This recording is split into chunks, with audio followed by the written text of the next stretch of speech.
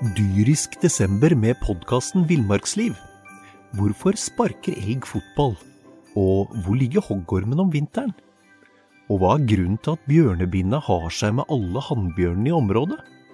Svarene på dette og mye mer får du i podcasten Villmarkslivs julekalender Dyrisk desember, der du hører på podcast.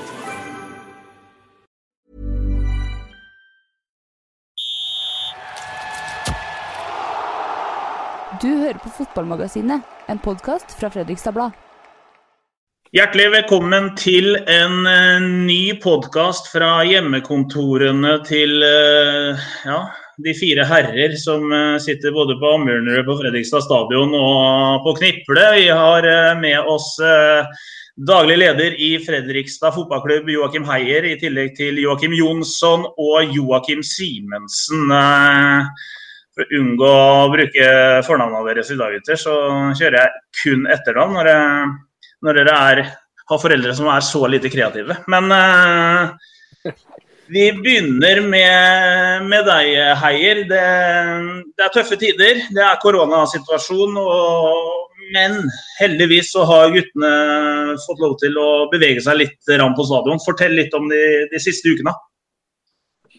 Ja, som du sier, det en veldig, veldig spesiell situasjon. Vi har fått lov til å trene litt igjen nå, men det har jo vært stengt ut på her en periode også, så vi glad for å kunne trene selv om det litt annerledes økter, og så vi selvfølgelig veldig, veldig spente på situasjonen langsiktig da, når vi får lov til å komme i gang, og hvilke konsekvenser det her kan få for fotballen. Vi skal snakke mer om koronasituasjonen senere, Heier, men vi må ta det siste først, og det var at i går så kom det en nyhet fra det herlige nord. Tromsø, de har sagt takk og farvel til sin hovedtrener, og da dukker jo den gamle helten Bjørn Bummen Johansens navn opp, og jeg tar deg først, Jonsson. Bjørn Bummen Johansen til Tromsø, kommer det til å skje? Ja, först måste jag säga att jag är överraskad över hanteringen av Tromsø i en krisetider där man inte vet vad morgondagen bringer och ekonomin svärt usikker, att man då väljer att sparka en tränare. Det är dålig timing då, och sen vill man spekulera i nya namn och kanske ska bära ännu mer kostnader än man har haft tidigare. Det är märkligt i min värld i alla fall, och det har jag vanskligt tro ska ske. Men nu är ju Bjørn Bummen Johansen spekulerat runt, och det är naturligt. Han är en TIL-legende, och jag tror väl också i magen på han så är en dröm om att få träna det här Tromsø-laget. Han är därifrån, det är där han har namnet, han bynnar på en plussida också. Så att visst Tromsø kommer på ban och tillbyr Bjørn Johansen huvudtränarrollen där, då tror jag det blir uhyre vanskelig för han och Sinei, och jag tror det blir uhyre vanskelig för Fredrikstad och Sinei till det också. Så att det är helt klart spännande tider. Du skal få svare mer på det etterpå, Heier, men Simensen, du skrev jo i går om at Bummen kan ha en klausul i avtalen sin med Freisa om at han kan gå til Tromsø hvis det skulle bli aktuelt. Hva innebærer det? Nei, så er det jo opp til Heier da, å svare på om det stemmer eller ikke. Han svarte litt ullent i går, men jeg antar jo at de aller fleste spillere og trenere kan jo fort ha en klausul som gjør at hvis det kommer en større klubb på banen og ønsker vedkommendes tjenester, så skal man jo ikke stå i veien for det. Når det sagt, så jeg litt usikker på, jeg enig med Jonsson, og ser naturligvis poenget at Bjørn med den historikken han har i Tromsø vil være en het kandidat og ønsker seg naturligvis opp dit på sikt, men om timingen nå er helt riktig, jeg litt usikker på. Altså, Bjørn det jo ikke sånn sett det gamle karen i forhold til treneryrket, og det jo ikke, han har jo heller ikke bevist noe veldig stort i treneryrket tidligere heller, eller så langt, så det kan jo godt hende at jeg skjønner at folk i Tromsø vil ha en gammel legende opp dit, men det spørs om kanskje det litt mer følelsene som styrer det ønsket enn det kvaliteten ved Bjørn som trener også. När du pratar så Simensen inom timingen här, och jag är heller inte säker att timingen är riktig, men hur många möjligheter får man hvis den dukker upp då? Det kanske blir en gång i livet, och det som Simensen inne här också, han kanske inte visst så mycket i Fredrikstad till nå. okej, då tillsier det.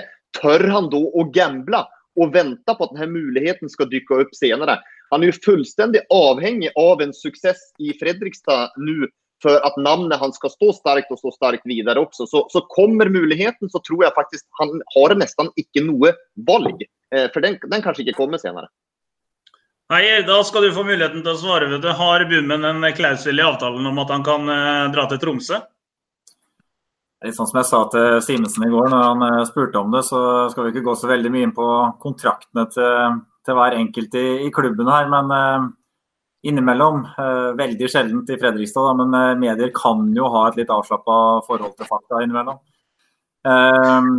Så jeg er ikke sånn veldig bekymret for akkurat det, men jeg er jo innom det som jeg sa i avisa i går også, så Bjørn har jo en posisjon i Tromsø og har helt sikkert et stort hjerte for Tromsø idrettslag og har nok et mål eller en drøm om å trene den klubben en eller annen gang, men samtidig så opplever jeg en Bjørn som trives veldig godt i Fredrikstad, både personlig i forhold til trenerjobben her, men også med familien ute i Engelsviken og barna i skoler, og han har jo begge døtrene sine, de eldre barna gående på skole i Oslo og sånt, men jeg tror nok han trives godt i Fredrikstad og er godt satt her, og vi trives godt med Bjørn og ønsker å ha han videre, så ja, jeg tar vel det som mest avisskriverier enn så lenge.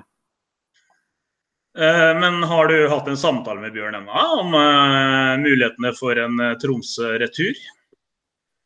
Ja, jeg har snakket med Bjørn, og han var ganske rolig på det her, så han, akkurat sånn som jeg nettopp sa, han trives veldig godt i Fredrikstad og har fullt fokus her, så det har ikke vært noe henvendelser til klubben om det her heller. Jonsson, fordelen vår da, det jo at vi kan spekulere i det her, mens Heier må forholde seg til henvendelser fra andre klubber. Det litt deilig med å være oss. Hvis Bjørn Bummen skulle gå til Tromsø, og interessen derfra reell, så det jo en Joakim Klæbo da, som dukker opp som et alternativ her, som rykker opp til hovedtrenerjobben mest sannsynlig. Hva tenker du om det? Ja, nu har han väl uttalt tidigare den godaste Klæbo att han har inte lyst på den huvudtränarjobben i Fredrikstad. Det det största rör jag någonsin har hört från han. Han en mycket förnuftig man, men här det uttalelsen kun av social smartness han gör. Han vill inte vara en som står och bankar på dörren hos Bjørn och säger att ja, men jag lite sugen på en huvudtränarjobb. Han vill ufarliggöra det så de har ett gott förhåll och det mycket smart. Men kommer möjligheten att Bjørn går till Tromsø och Joakim Klæbo får mycket Joakim hör jag här, mycket flotta namn här. Ja, det bara Joakim. Ja, det det, härligt. Och får Joakim Klæbo den möjligheten så ska jag lova dig att han säger direkt ja. För det en chans som han kanske heller inte får senare. Och garanterat att det går en liten huvudtränarspire i magen på han också. Så att han säger ja hvis Bummen skulle försvinna, var så säkra. Han ett gott alternativ till huvudtränarjobben, eller? Han har upparbetat sig erfaring, varit under flera goda tränare i elitserien och har fått stor erfaring, så att det en uppgave han vill tackla på en utmärket måte.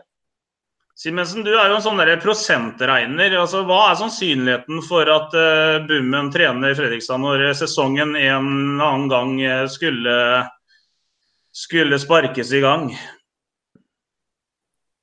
Nei, jeg ringte Norsk Regnesentral i går og spurte. Nei, jeg vet ikke. Jeg har ikke snøring, men jeg føler meg ganske sikker på at hvis den henvendelsen først kommer fra Tromsø, så tror jeg Bjørn kanskje hopper på den litt også fordi at det jo sånn sett et prosjekt han skal da dra i gang med der oppe, og han føler seg jo helt opplagt veldig ønsket der oppe. Da. Det klart når Tromsøs største avis ber leserne sine om å stemme frem hvilken trener de ønsker til klubben, og Bjørn vinner soleklart, så det klart at han har en enormt sterk posisjon der oppe, og det jo alltid noe godt å ha med seg da. Vi skal hoppe litt videre. Heier, du skal få lov til å slippe unna det hovedtrenerspørsmålet enn så lenge, men koronasituasjonen den preger hele landet og hele fotball-Norge. Utrolig tøff situasjon for veldig mange klubber. Hvordan ståa hos dere nå? Det tærer jo på både økonomisk og sportslig å ikke kunne få lov til å prestere på det grønne kunstgressteppet. Ja, sånn rent formelt så har vi jo permittert en del. Det jo en del av ståa hos oss nå, både i administrasjon og alle trenerne. Men det graderte permitteringer, for vi ønsker å holde aktiviteten i gang. Det både en kombinasjon av at det oppgaver å gjøre, men også det at hadde vi permittert alt og alle, så hadde vi heller ikke hatt noe aktivitet. Nå har vi muligheten til å ha aktivitet, og da ønsker vi å gjøre det. Men det klart den vanskeligste situasjonen her det jo at det uoversiktlig, og det ingen fasitsvar enda på når vi kommer i gang, hvordan vi eventuelt kommer i gang når det skulle skje. Og det gir jo en veldig stor usikkerhet, spesielt økonomisk da. Jonsson, du har skrevet blogg om det her. Det tøffe tider, og flere klubber kan risikere å ikke eksistere mer når dette over, hvis ikke det kommer noen redningspakker. Hvor alvorlig situasjonen hvis du tar fotball-Norge over en kamp? Ja, den ekstremt alvorlig, og liten skyld skal fotbollen selv ha også, og NTF og NFF, de går ikke i bresjen for klubbarna, synes jeg her også. Det jo som så at fotbollen som næring og bransje blir på en måte ikke akseptert, utan det noen ting som det lek og moro, at det en lek. Men det en stor næring. Vi snakker milliardomsetning i norsk fotboll. Vi snakker over 2300 arbeidsplasser. Så det sier seg selv at det ekstremt alarmerende. Og hvis toppklubbarna begynner å gå i konkurs, så vil det jo også ha en effekt ned mot breddevirksomhet også, så at konsekvenserna kan bli enorma. Men først og fremst så må vi skilja på topp og bredde i det her. Og fram mot myndigheter så må det på en måte også norsk fotboll rettferdiggjøres som en stor næring og en bransje som det må tas hensyn til. For dagens pakke, redningspakke på om det 700 millioner upp mot 1 milliard til idretten. Altså det ikke i nærheten. Det ingenting, og fotbollen nesten ikke tatt med i betraktning her heller. Det blir nesten useriøst. Og dessverre så det jo en del, vi har jo sett Leif Welhaven i VG som nærmest omtrent rakker ned på fotbollen også. Det tillats han gjøre på grunn av at NFF og NTF ikke tydelige nok over verdien av næringen. Du enig i det, Heier, eller at fotballen blir liksom på en måte sånn hobby? I manges øyne så det, dere spiller fotball, det en hobby, og ikke folk forstår hvilken stor betydning og hvor stor næring det faktisk fotballen og idretten, ikke minst. Ja, det må vi vel si at de siste ukene har gitt oss et ganske tydelig signal på. Vi har nok vært dyktige i fotballen til å kommunisere internt hva fotball kan både være som næring og hvor stor omsetning som det i bransjen. Ikke bare selve de direkte med penger som går i fotball, men også de indirekte som altså alle typer næringer som lever av fotballen. Og i tillegg til arbeidsplasser og alt som følger med. Det og ikke minst hva fotball kan bety for folkehelsa. Vi snakker barn og ungdom og bredde og så videre. Der vi godt kjent med det internt i fotballen. Det omtaler vi mye, men de siste ukene har jo helt tydelig vist at vi har ikke klart å få fram det til resten av samfunnet. Så der har vi definitivt en jobb å gjøre. Simensen, det økonomien i FFK har vi ikke snakket med Heier om ennå, men altså det en klubb som avhengig av å spille fotball og ha folk på tribunen. Vi vet jo det at publikum i Fredrikstad, de kommer i tusentall, og det store inntekter vi snakker om der. Ja, men jeg tror, altså bare for å ta det som har blitt sagt litt grann til nå da, jeg tror Jeg litt enig med Jonsson. Jeg tror ikke på en måte NTF og NFF har vært tydelige nok, og man ble jo naturligvis, som alle andre bransjer, veldig grepet av panikken da dette her koronapandemien kom innover oss. Og så ble det kommunisert ut veldig tidlig ulike løsninger på når man kunne komme i gang, hvor viktig det var å komme i gang. Og jeg tror jeg en del som egentlig ikke klar over at fotballen egentlig en milliardindustri, og at det såpass mange arbeidsplasser som blir rammet av dette her. Og så tror jeg på den vanlige mannen i gata, så blir det litt sånn at skal man begynne å snakke om viktigheten av å komme i gang i forhold til TV-inntekter, i forhold til alt mulig. Det vanskelig for folk å relatere seg til det.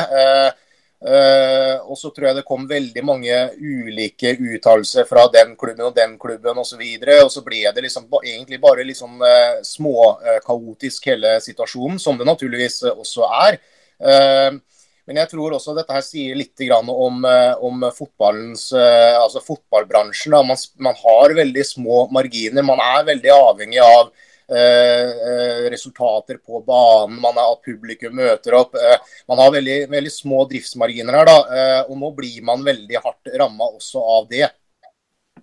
Men sånn det jo i veldig mange andre bransjer og heier, altså hvis ikke en restaurant på brygga holder åpent, så det ikke mange ukene man kan drive videre da før det går til helsiken. Altså fotballklubber uten publikum på kampene, hvor det jo helt brutalt, og hvor mye taper FFK da, per kamp som ikke hvis dere skulle spille med tomme tribuner, hvor mye risikerer dere å tape per kamp, liksom? Det kanskje, hvis du ser bort fra sesongkortet som allerede solgt, billettsalg på kamp da, pluss kiosk og den type ting, så det kanskje snakk om et sted mellom 100 og 150 000 i snitt. Men til det du var inne på der, i forhold til sammenlignet med for eksempel restaurantnæringen da, eller andre frisører har vært mye nevnt, fysioterapeuter og så videre, så jo nettopp det forskjellen at de næringene der på en helt annen måte blir tatt seriøst, og situasjonen deres mye mer dramatisk, da virker det som enn det for fotballen. Det ikke like farlig. Det jo mer det som vi ute etter å poengtere, at fotballen har en verdig plass i den diskusjonen, dem også. Du enig i det, Jonsson? Ikke det, altså, jeg klarer ikke helt å skjønne det. Altså, i mitt hode så det jo, hvorfor skal fotballen, som en bransje, altså, vi snakker folkehelse, vi snakker breddefotball, vi snakker underholdning for publikum, vi snakker mye verdi her. Altså, hvorfor blir ikke fotballen da tatt seriøst? Det fordi det idrett, og for mange hobby, liksom? Ja, jag tror det. Alltså, det ju som så att det ju 350 000 aktiva i fotbollen, och för de allra flesta så det ju en hobby, och då det nog lätt och slett enkelt för omgivelserna som runt de här 350 000 att se att ja, men den vi känner han håller på och spela för att det lek och moro, för att det en hobby, och det blir något sätt dessvärre allt för mycket i det lyset. Det blir inte anerkänt som en näring och en bransch, men det ju som vi innom här nu, och idrotten och fotbollen har ju extremt, det är både en stor bransch, men de har ju många synergieffekter mer mot bredde, mot folkhälsa, underhållning också, så att det en extremt det en viktig näring faktiskt i Norge som inte blir anerkänt, och det får NFF och NTF och faktiskt fotbollsklubbarna själv ta lite grann skylden för nu. Och jag tror också inte man tör att gå nog i bräschen för det här, akkurat för det att folk tänker att ja, men det ju bara lek och moro, medan andra ting då, som om det frisörer eller fysioterapeuter eller restaurangnäringen nog helt andra branscher. De viktiga och lika viktiga, inte missförstå mig, men inte glöm fotbollen i det stora regnestykket heller. Ja, vi må kanskje påpeke at det her gjelder jo hele idretten da.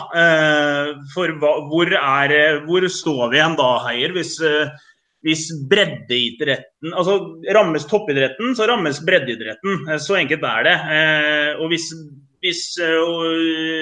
Jens på 10 år ikke kan dra og spille fotball med kameratene sine,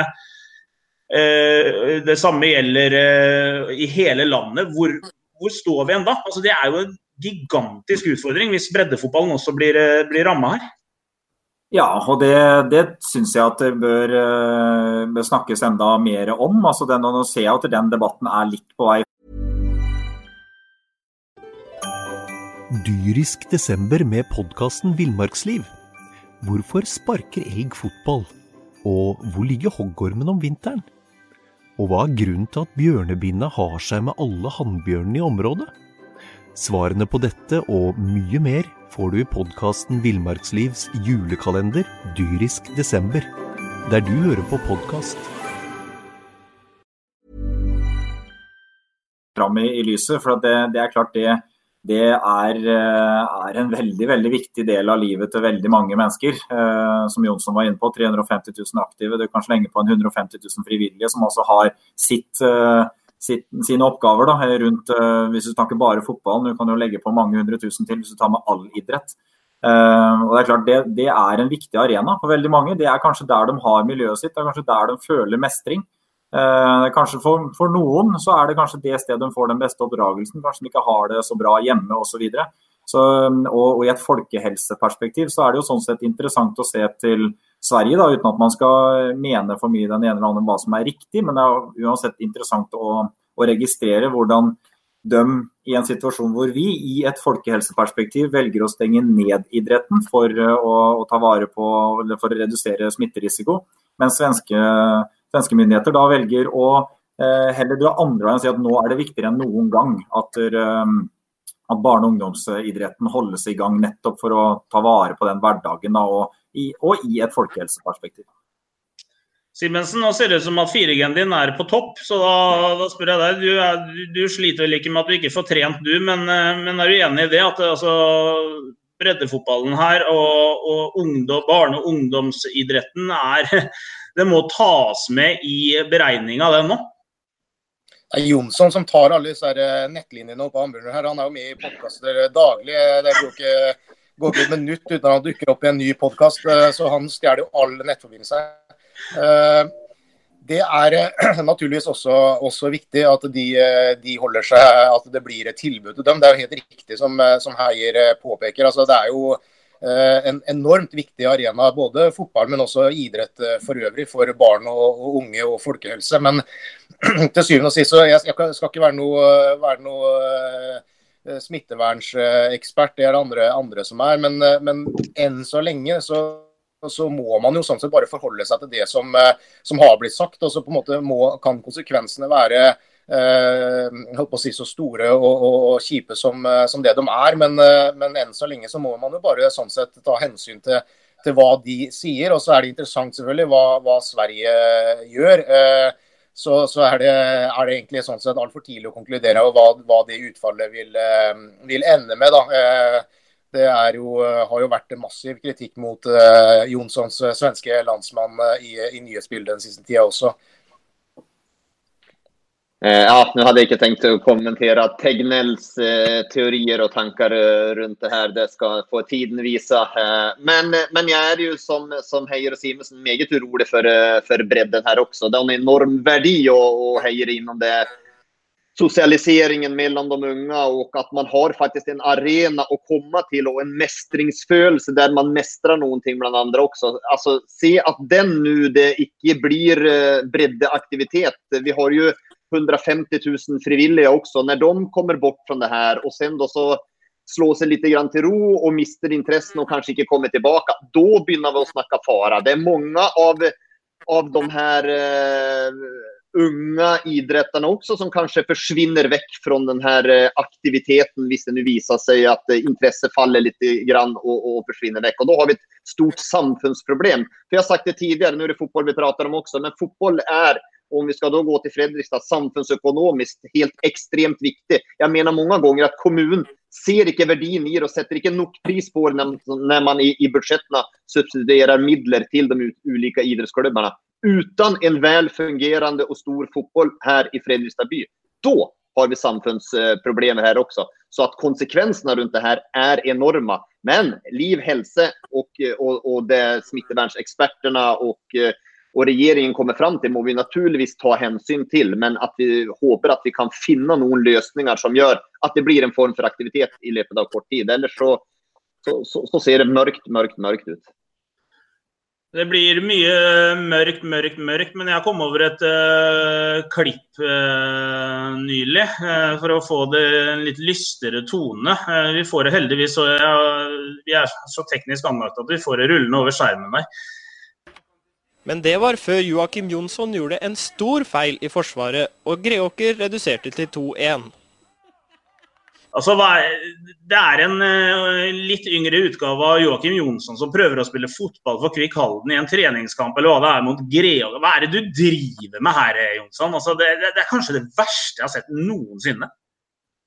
Ja, jeg pleier å forsvare med nebb og klør når jeg kan, men akkurat her så jeg svaret skyldig, og det en yngre utgave, men det ser jammen ut som en tyngre utgave også, for det en uppvisning i hvordan man ikke skal håndtere et tilbakespill på en fotballbane i alle fall. Det var riktig nok dårlig keeperspill etterkant, og det var riktig nok en svært dårlig bane, men det her kommer jeg måtte bare leve med resten av livet, og det var vel Erik Pedersen som la ut den her tweeten på Twitter her også, for han ble det 15 seconds of fame, altså, for at han hadde vel 5 likes som best tidligere, nå fikk han over 600, og jeg tror det 24 000 visningar på den også. Och, det klart, det her får jeg lide av. Jeg har jo holdt en ganske lav profil etter det her klippet ble lagt ut også. Det tror jeg folk skjønner når man ser det, men nå begynner jo stort sett hver eneste en å sette. Som haldense, eller som tidligere kvikkespiller heier, så gjør det vel vondt i hjertet å se en kvikkstopper holde på sånn her, men altså, kan du ta imot kritikk fra denne svenske mannen i fremtiden? Ja, jeg føler vel nesten jeg skal være litt forsiktig, for det finnes vel noen klipp av meg også fra akkurat samme sted på banen, som helst ikke bør komme ut i media, så jeg synes det sånn som skjer med alle, sier jeg. Sivertsen, jeg skal finne fram et klipp av deg fra ungdomsåret når du løper rundt på midtbanen og kaver. Sånne klipp finnes det ikke. Jeg har en statistikk på Trosviks midtbane der det ingen annen spiller på Trosvik som har sendt sitt lag videre til flere avsluttspill i turneringer enn det jeg har gjort, men jeg registrerer jo at Jonsson ser jo faktisk tyngre ut i sin aktive karriere enn det han gjør etterpå, og det meget spesielt. Der han i en særklasse, tror jeg. Ja, det var trist å se. Det var rett og slett trist. Vi får snakke litt mer om situasjonen nå, Heier, for du sier at dere i gang med å trene igjen. Altså, jeg jo selv en aktiv toppidrettsutøver og driver med alternativ trening oppe i Trondheim. Vi har jo begynt så vidt vi også. Altså det blir jo ikke rare fotballspilleren av gutter som skal løpe i bakker og løpe og trikse og happe og spille fotballtennis. Altså, du blir ikke toppidrettsutøver av det. Vil du si noe om så? Ja, jeg må jo bare skyve inn her nå også for å løpe i bakker. Det gjelder jo de fleste på, du spiller jo Gressvik. Du har jo noen inngripen du også som går og finner fram på klippa som ikke helt vellykka heller. Men når du sier å løpe i bakker så vet jeg at det var en spiller på Gressvik som ikke løpte i bakkarna i går, for han hadde problemer med lungene og hadde løpt nok også. Jeg skal vel ikke si hvem det var, men jeg tror folk kan regne ut hvem det var som ikke løpte.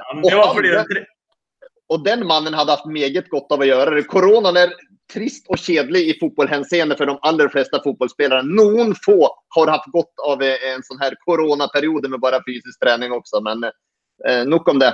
Det handler om at utespillerne trengte en skuddskive, og da måtte jeg offre meg. Men Heier, det blir ikke gode fotballag av å holde på sånn som vi driver med nå. Nei, det klart treningene veldig annerledes. For dem som har fått med seg disse koronavettreglene til NFF, så innebærer det jo at vi skal være i mindre grupper ute på banen, og vi skal ha avstand til hverandre. Så det tar jo bort det mest elementære i hele fotballen, altså spillet. Men det klart vi får jobba med mye teknisk, individuelt og så videre, og så får vi jobba fysisk selvfølgelig og sånn, så det en mye bedre treningshverdag enn alternativet og ikke være på banen i det hele tatt.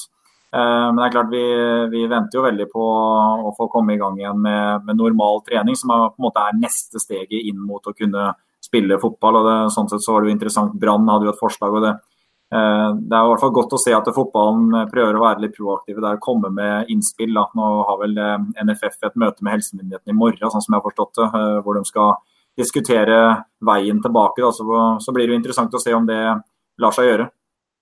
Tyskerne snakker jo om å sette i gang serien allerede i midten av mai, Jonsson. Altså, vi snakker jo tomme tribuner her, men hva tror du? Altså, det er vanskelig å forutse noe som helst i disse tidene, men får man i hele tatt en sesong i år?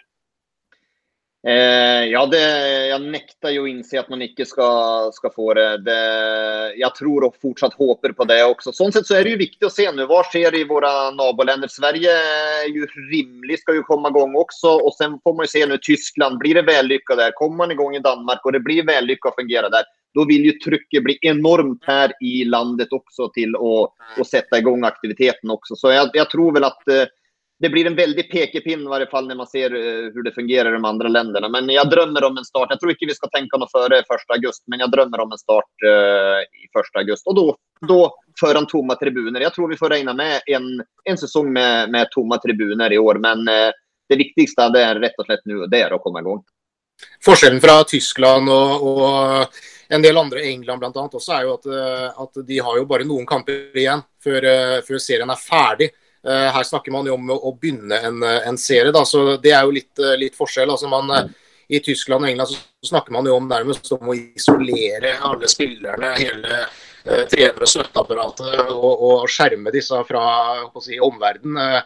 Det vil være lettere når du skal spille kanskje 8, 9, 10 kamper da, kontra det å gjøre det tilsvarende i Norge. Det vil være nesten helt umulig å få til.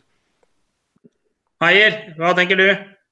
Ja, til det siste der da, så er jo det sånn sett mer interessant å se hva de gjør i Sverige og Danmark, som skal, spesielt Sverige da, som har samme rytmen som oss, og hvilke nivåer som blir tatt med i det, og så videre. Jeg vil jo tro at det her er jo ferskt for samfunnet generelt, og de snakker helt om å ta ting trinnvis. Og det som helt sikkert blir viktig i forhold til å kunne sette i gang med idrett igjen, og nærkontaktsporter sånn som fotball, det vil jo antageligvis være data fra de andre landene også. Så hvis Sverige nå da, som holder på med barneidrett, som holder på med kamper opp til 18 år, som trener for fullt med seniorlagene sine, og som tenker å sette i gang med seniorlagene i juni. Altså, hvis dataen som kommer ut fra Sverige tilsier at det er ikke noe spesielt stor smitterisiko på de arenaene der, så er jo det gode tegn for Norge også. Så vi følger jo med, og så ja, man må bare håpe at det er en situasjon som tilsier at vi kan begynne. For det er jo ikke noe vi bestemmer det her. Hvis man kommer i gang Hvor lenge kan dere vente da? Ja. Jeg lurer på hvor lenge kan FFK vente? Altså, vi må jo forholde oss til resten av ligaen, og det er jo interessant. Jeg vet at NFF, når de jobber med det her, så legger de Post Nord-ligaen sammen med i samme kategori som Obos-ligaen, og det handler ikke så mye om, på en måte, om man tilhører NTF eller og så videre. Det handler mer om hvordan laget er organisert. Når man ser at eliteserien, den er litt for seg selv, for der har man lag som da i hvert fall teoretisk skal spille Europa, det er landslagspauser og så videre, mens Obos-ligaen og Post Nord-ligaen, som er relativt like i forhold til ansettelsesforhold, antall profesjonelle kontrakter, spillere som har muligheten til å spille midtukekamper da. Der ser man relativt likt, mens tredje divisjon da, det er en liga som man kanskje vurderer å spille halv serie på, fordi at der kan man ikke gjennomføre masse midtukekamper gjennom hele høsten. Men det er jo tilfellet for Post Nord-ligaen og Obos-ligaen, at man har muligheten til å spille en drøss med midtukekamper. Men alt faller jo allikevel ned på altså smitterisikoen, for at de snakker jo helt i ytterste konsekvens, sånn som du sier for England. Det er jo også et tema for eliteserien, at det kun eliteserien skal spilles i litt sånn sikre zoner og så videre, og det er jo ikke noe som er gjennomførbart for Obos-ligaen eller Post Nord-ligaen. Så vi får bare se hvor det ender. For vår del så sitter vi jo litt rolig i båten, og vi har jo tatt ned en del kostnader. Vi har en likviditet som gjør at vi kan puste litt og vente på noe klare svar. Det er klart, det kommer jo en grense her for hvordan det her fungerer. Spesielt med tanke på hvordan disse krisepakkene fra myndighetene er sydd sammen, for de treffer oss ikke spesielt godt. Jag tänker forskjellen på dere då, i forhold til de andre lagene i PostNord-ligaen. Altså, dere bærer jo mye tyngre kostnader enn de fleste av dem. Altså, vi ser på Kjelsås, Florø, kanskje Brattvåg, Senja, sånne typer klubber og flere. Altså, der. Blir dere mer straffa jo lengre den her krisen lever, höll jag på å si, og det ikke blir spilt fotball då, kontra de klubbarna som bærer færre kostnader? Altså at straffen blir større for hver dag som går for dere? Det kan jo bli det, men igjen så kommer jo det til å avhenge mye av hvordan disse her krisepakkene blir forhåpentligvis vridd litt på fra det som det man kan søke på i mars og april, for det var ikke spesielt treffende for vår del. Men så det litt sånn at for de andre klubbene som nevner det, jo gjerne store breddeklubber også, så de kan jo bli treffet på en litt annen måte, ved at de for eksempel får en aktivitetsstopp over lengre tid, som kan bety frafall, manglende innbetaling av treningsavgifter, manglende køpper og den type ting, som de ikke får inntekter ifra.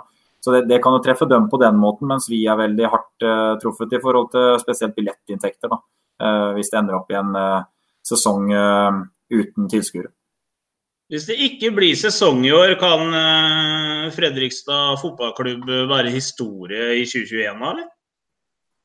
I ytterste konsekvens så det vel mange klubber som faktisk må være klar over den trusselen, men vi håper jo virkelig ikke det. Det klart vi kan ta ned kostnader på veldig mye hvis det skulle bli et utfall som vi får beskjed om på et eller annet tidspunkt, at det bare å glemme 2020, så kan man jo for eksempel ta ned nærmest alt av lønnskostnader da. Men det jo mange andre kostnader også som løper videre, som du ikke får gjort noe med, så i en sånn situasjon så vil man jo være veldig avhengig av hjelp, og der kan det jo hende at vi som klubb har en litt bedre posisjon enn andre klubber som har mindre, eller litt ikke like satt i lokalsamfunnet sitt som Fredrikstad fotballklubb men det vil utvilsomt bli beintøft for veldig mange klubber hvis det skulle være realiteten til slutt. Det såpass alvorlig, altså du vil kalle det en krise for FFK hvis det ikke blir fotball i år? Ja, noe annet ville vært helt feil, altså fordi nærmest alle inntektene våre, og det gjelder jo mange andre klubber også, så jo inntektene knyttet opp mot aktiviteten. Så hvis du ikke får gjennomført aktiviteten, så faller hele inntektsgrunnlaget bort, mens veldig mye av kostnadene fortsetter jo. Og veldig mye av kostnadene til, i hvert fall sånn som vi rigget, har jo allerede vært også. Mens hvis da inntektene faller bort etter at kostnadene kommet, så blir jo det en umulig situasjon. Så det klart, det kjempedramatisk for FFK og for veldig mange andre hvis en, det ikke blir aktivitet, og to, da at den hjelpa man avhengig av fra myndigheter ikke blir god nok da. Det veldig bra. Vi har vært gjennom mye nå, gutter, men det noe jeg har glemt når det gjelder den dramatiske situasjonen vi oppe i? Nei. Ja, det det vel helt sikkert at du har gjort det. Det pleier å gjøre, men vi kommer ikke på noe middelbart her nå. Vi har vel, men det jo som å vinne. Det her det krisetider. Det ikke noe tvil om det. Liv og helse går selvsagt først, men sen kommer idrett og fotball. Skal du starte en egen podcast nå i tillegg, eller Jonssons hjørne eller et eller annet sånt, som, bare for å holde hjula i gang og få det vakre ansiktet ditt på en eller annen skjerm? Ja, du innom det et godt forslag og et godt innspill av det, i hvert fall. Jeg skal ikke invitere Simensen, for da, han har jo så dårlig dekning, så da blir det jo one-man-show uansett. Ja, vi må få ringt alt i boks, eller noen for å starte noe mer nå. Jeg tror vi runder av podcasten denne uka. Vi takker for at dere hørte oss, og håper vi av hele vårt hjerte at det snart blir fotball, og at samfunnet snart tilbake i normal drift. Og så takker vi Joakim Heier for at du tok turen til det virtuelle studioet vårt. Vi hørs om ikke lenge. Du har akkurat hørt en podcast fra Fredrikstad Blad.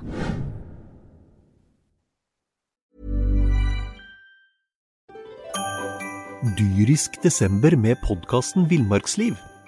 Hvorfor sparker elg fotball? Og hvor ligger hoggormen om vinteren? Og hva grunnen til at bjørnebinna har seg med alle hannbjørnene i området? Svarene på dette og mye mer får du i podcasten Villmarkslivs julekalender Dyrisk desember, der du hører på podcast.